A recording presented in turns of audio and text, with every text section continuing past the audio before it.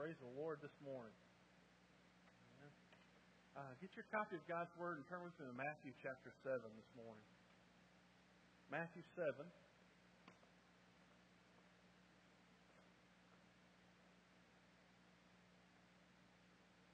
What an incredible job. Hashtag blessed. So I just thought I'd throw out something modern.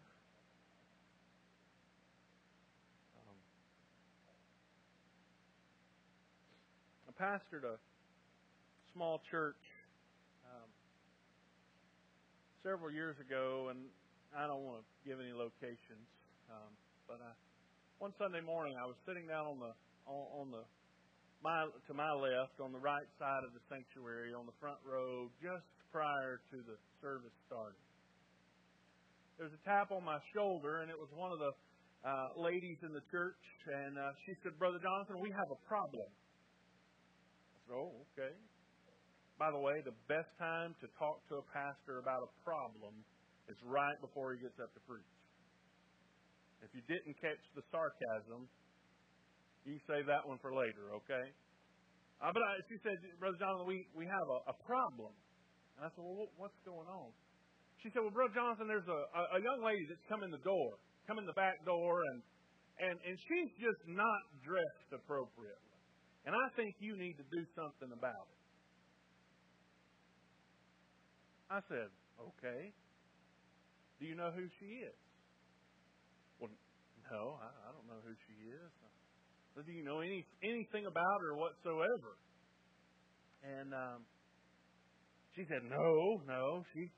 She was so consumed with her own comfort in what was around her. What she wanted me to do was go ask the lady to leave.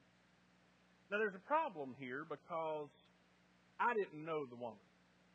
I didn't know her heart. I didn't know where she stood before the Lord, and I knew that in just a few minutes I was going to stand up and preach the gospel.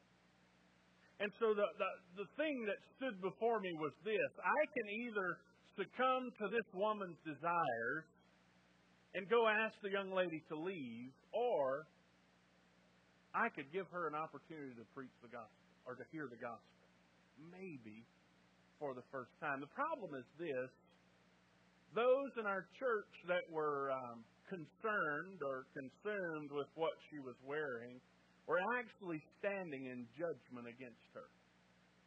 They didn't know who she was. They didn't know her heart. All they knew was how they felt, and in that moment, that was all that mattered. And because they were uncomfortable, because they were a little bit put off, they wanted her disciplined and judged by me. I kindly explained to her that modesty is appreciated, right? But that I didn't know her condition, I didn't know who she was or where she stood before the Lord. And the most important thing in that girl's life today is not that she go home and change clothes. It was that she heard how much Jesus loved her. You see, as we look at Matthew chapter 7, we encounter today a verse that's very, very popular. As a matter of fact, several years ago, I heard that Matthew chapter 7, verse 1 had become the most quoted verse. It had overtaken John 3:16 as the most quoted verse in the United States of America. In the King James, it says, "Judge not, lest you be not judged." Well, but the translation, the interpretation of that's given in our nation, and it's so popular, is simply this. It's partial in its form that says, "Don't judge," or "Don't judge me." And we hear this, and we even as believers have staked a claim as to where we stand on that. And I want to shed some light on what Jesus was actually teaching this morning, and I want to help us understand that Jesus was concerned about the judgment that the people were giving, because because it drove people away from God than it brought them to Him. Let's understand the context. Well, let's read the text. Matthew 7, 1 through 5. Judge not, that you be not judged. For with what judgment you judge, you will be judged. And with the measure you use, it will be measured back to you.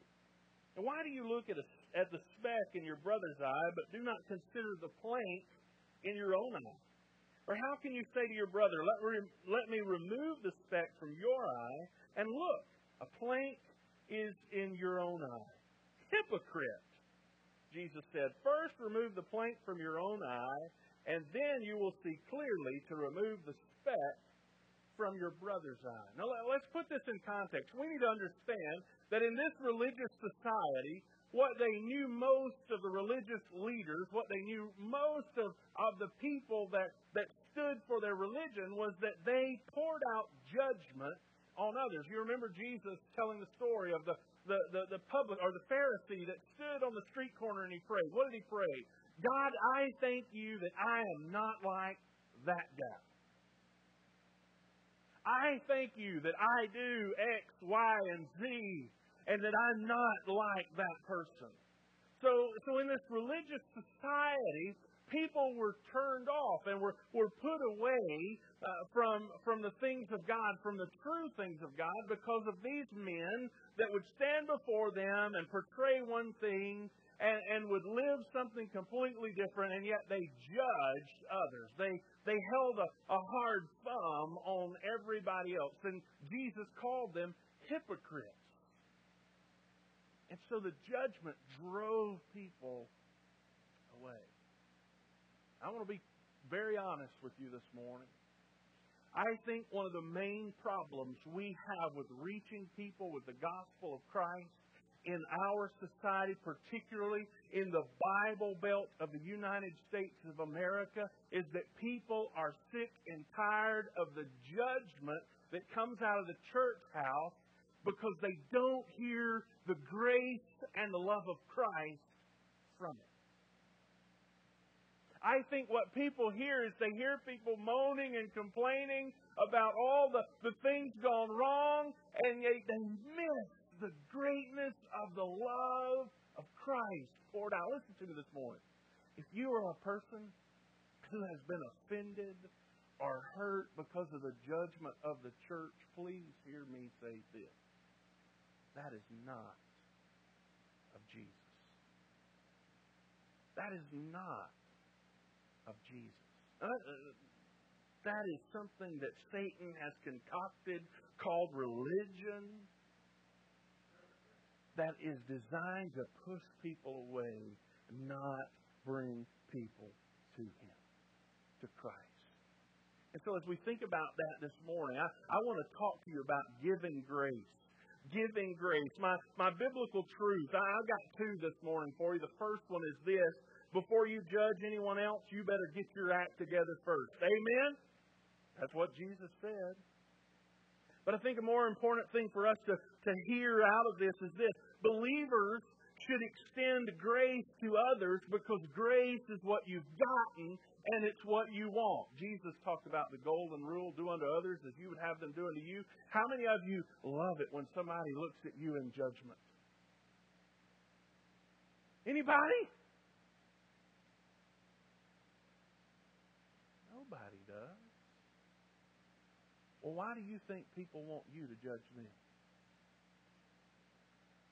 It's not about don't judge as much as Jesus. The heart of what Jesus is saying is that we as believers are to extend grace to others as an extension of God's grace in us. Well, let's look right quick this morning at what Jesus says. Verse number 1, judge not that you be not judged, for with the judgment you judge, you will be judged, and with the measure you use, it will be measured back to you. Jesus begins by saying, number 1, extend some grace. Don't judge too harshly.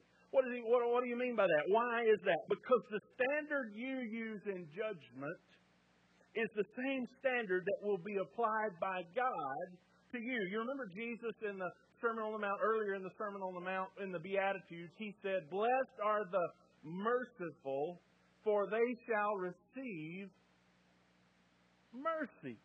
What's the point he's making here? Blessed are the merciful, for they shall receive mercy. The person who is merciful, who understands the mercy of God, can in turn extend mercy to others because of the goodness and mercy of God in life. Now here, when you look at this, I've got the verse there for you in the Amplified Bible. This is what it says. Do not judge and criticize and condemn others, so that you may not be judged and criticized and condemned yourselves.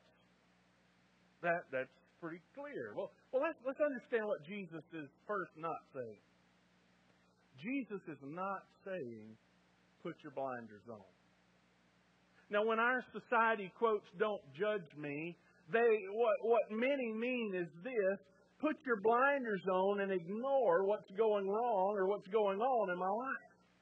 You just look straight ahead. Don't worry about me. Don't worry about anybody else. Just put those blinders on so that you can't see what's going wrong in life. Is that what Jesus is saying? No. Because the entirety of the text of Scripture says something very different about how we live before others. So Jesus is not saying, if there's sin in someone else's life, just ignore it. That's none of your business. That is not what Jesus is saying. What He's saying here is, instead of put your blinders on and ignore the sin in someone else's life, He's saying this: don't hold everyone else under a magnifying glass. Now, this is what we're good at. We are good at holding a magnifying glass to everybody else. We see this standard, and oh man, they didn't meet up to that. Something must be wrong with them. And so they begin to zoom in, and what we say is, back off of me while I zoom in on you. That is the wrong perspective. Do not judge. Do not hold everyone else under a magnifying glass. So what is this judgment? This judgment is this: it is a harsh or destructive criticism or condemnation. It may be a spoken word. It may be something you say to others. But it doesn't have to be a spoken word. It can be a look. It can be a look. I've met people before that I walked into the room, and the first thing they do to me is they look at my hair, and they look me down all the way to see what I'm wearing. Preacher, you're not wearing a tie today. Yippee! I didn't wear one last week either. I don't plan on wearing one next week. Well, they just size you up. And then I've gotten those people before that when they finished sizing me up, they looked at me. They just had that scowl on their face like, what is wrong with you? Well, it ain't what's wrong with me, it's what's wrong with you, because you got the problem. It may not be a spoken word. It may be an individual conversation. We can say things and they come across as judgmental, even though sometimes we don't mean it that way. It may not be in an individual conversation. It may be in our holy huddles. Y'all know what those are? That's what happens after church at lunch. Did you see what she was wearing today? Or have you heard what so-and-so did? And it becomes this conversation that just goes on, and we think that we're helping or we want to help them. But the truth is, the more we talk about it, the less help we give, because we're digging a hole and we're tearing people down. He says, don't set yourself up with a harsh, critical, and condemning spirit. This verse literally forbids a bitter, hostile, and unkind spirit which delights in finding faults with everybody else.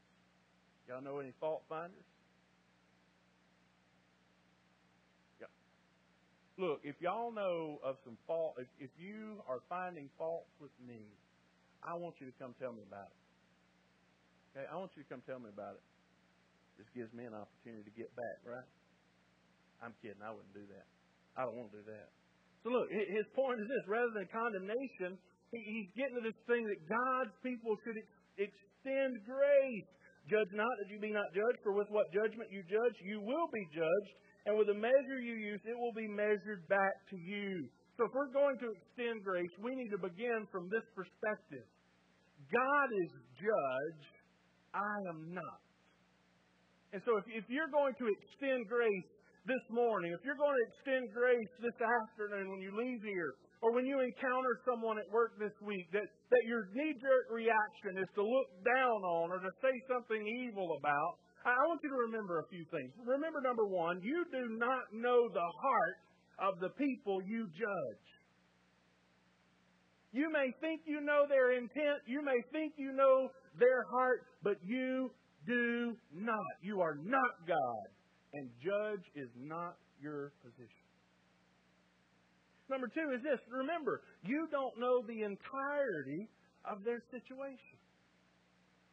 You don't know everything about them. You don't know why they have responded the way they have.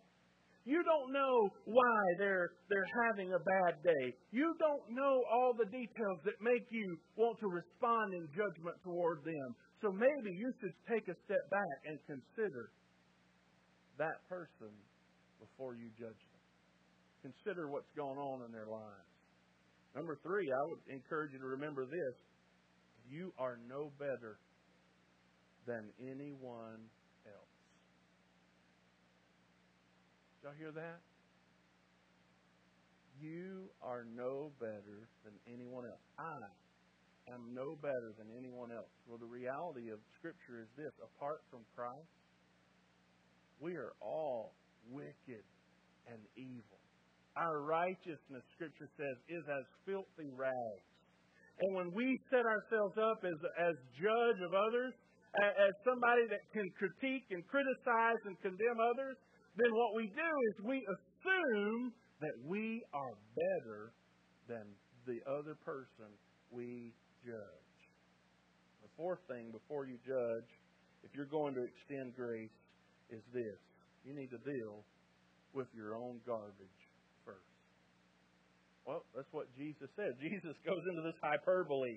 He goes into this exaggeration. Verse 3, and why do you look at the speck in your brother's eye, but do not consider the plank in your own eye? Or how can you say to your brother, let me remove the speck from your eye, and look, a plank is in your own eye. Jesus says here, judge yourself first and make sure you are clean. He gives this hyperbole of someone with a speck in their eye and literally a beam or a truss of a building in the judge's eye. And I wish I could demonstrate that today, but I really didn't feel like I could hold up a truss so for you to see that. And so the picture is this. You know, if I had a big old 2x4, Charlie, sticking out of my eye socket, and I walk up to you and I can't even get to you because I'm bumping you in the head, and I'm trying to get something out of your eye. That doesn't make sense, right? And so Jesus is saying to them, before you start digging in somebody else's business, get your business cleaned up first. 1 Peter 4:17 says it's time for judgment to begin at the house of God. Where is it that judgment must begin? Judgment must begin in God's people, in our hearts. We must make sure that we are walking with the Lord. We are clean. Now, let me point something out to you. A speck and a plank are made out of the same substance. But do you notice whose problem is bigger?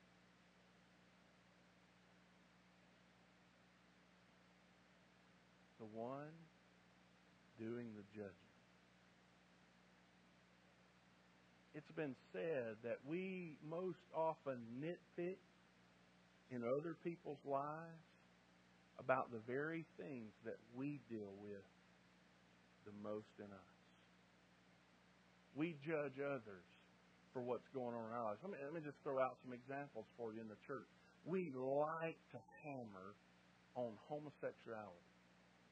Now hear me. Homosexuality is a sin according to the Word of God. But listen to me. We can't hammer on homosexuality when we've grown comfortable and accustomed to adultery and pornography in our midst. Because sexual sin is still sin regardless of what it looks like, regardless of what form it takes. And so we can't hammer everybody else when we are accepting of the same deviance, same type of deviance in our lives. We hammer, this may make some of you mad. We hammer on abortion. Now, abortion is sin. Abortion is murder, and it's sin. We become hypercritical of those who would even consider it. But let me ask you, would we ever offer an alternative?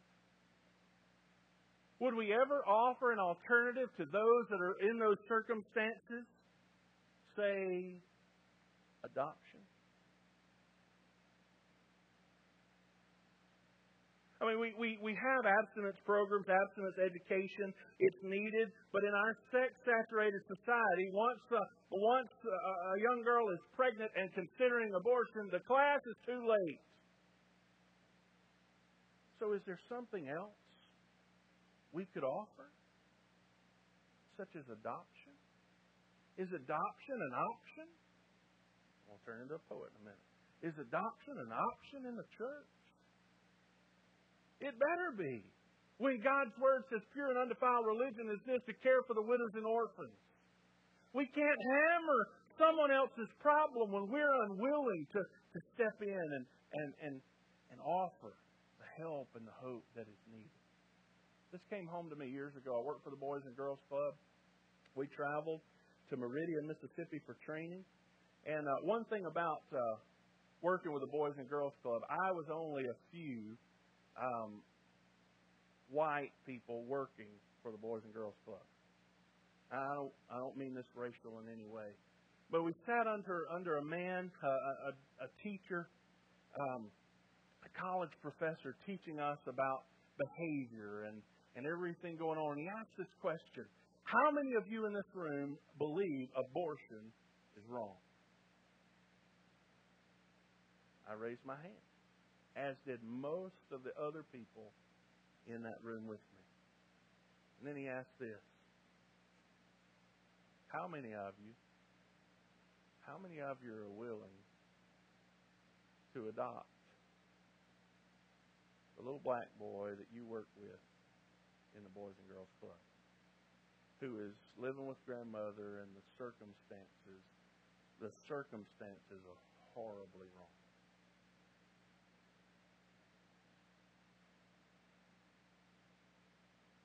You see my point? We want to hammer on the sins of others when sometimes what we fail to do as a church is offer grace to those in need. Grace to those in need. We see poverty around us, and we wonder and we complain about that poverty, and all the while we're surrounded by greed and apathy based on how we're making it. Why is it that we as a church rely on the government to take care of an issue that for centuries was taken care of by the church of the Lord Jesus Christ?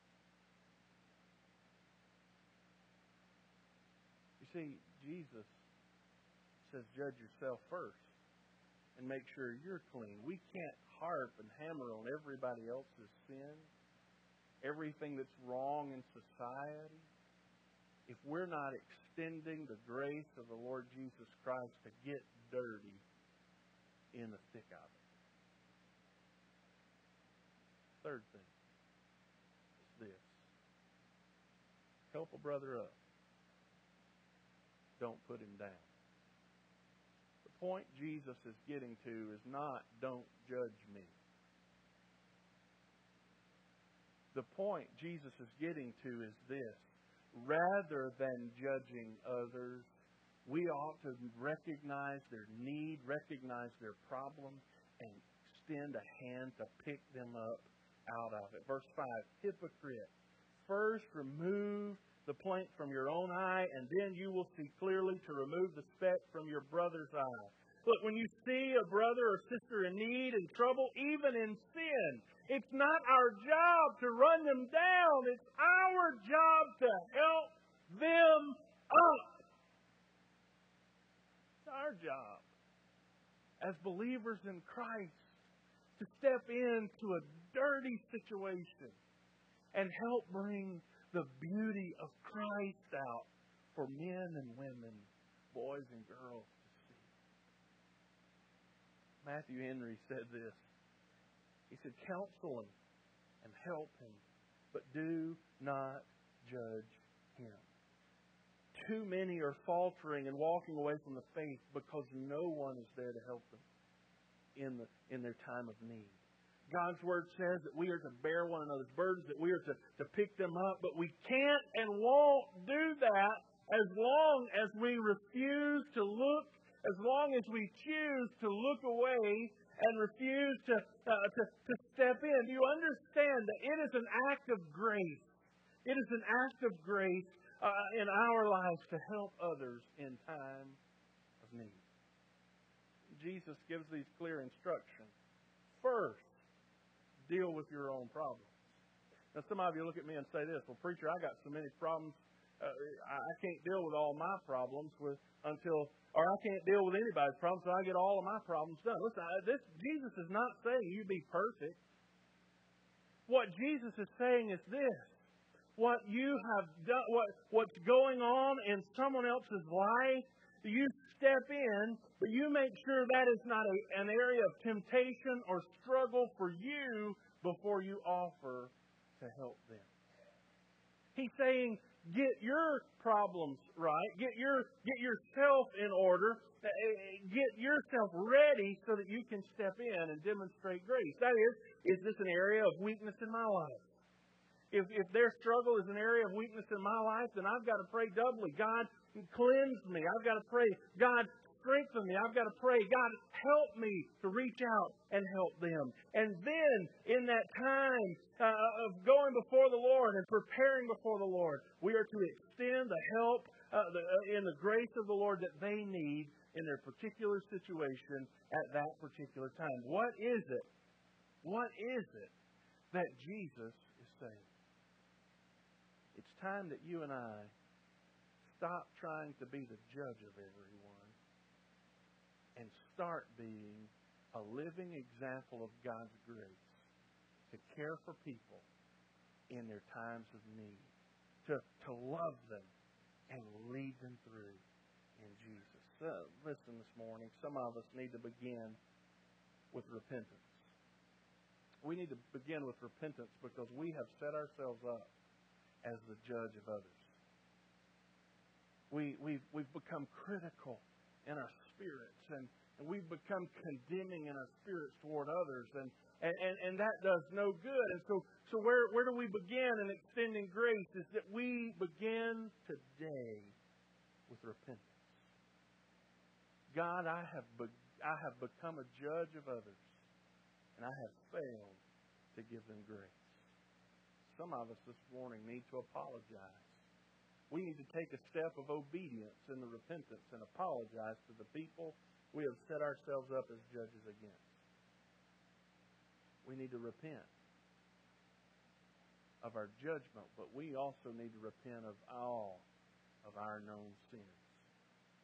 It's time for God's people. If judgment begins in the house of God, then we have to acknowledge that we, apart from Christ, are wicked, and that we make bad decisions, and we walk at times in sin. And when we know those sins, we must repent and turn back to Him. And when we don't know those sins in our lives, some of us this morning need to begin with this prayer.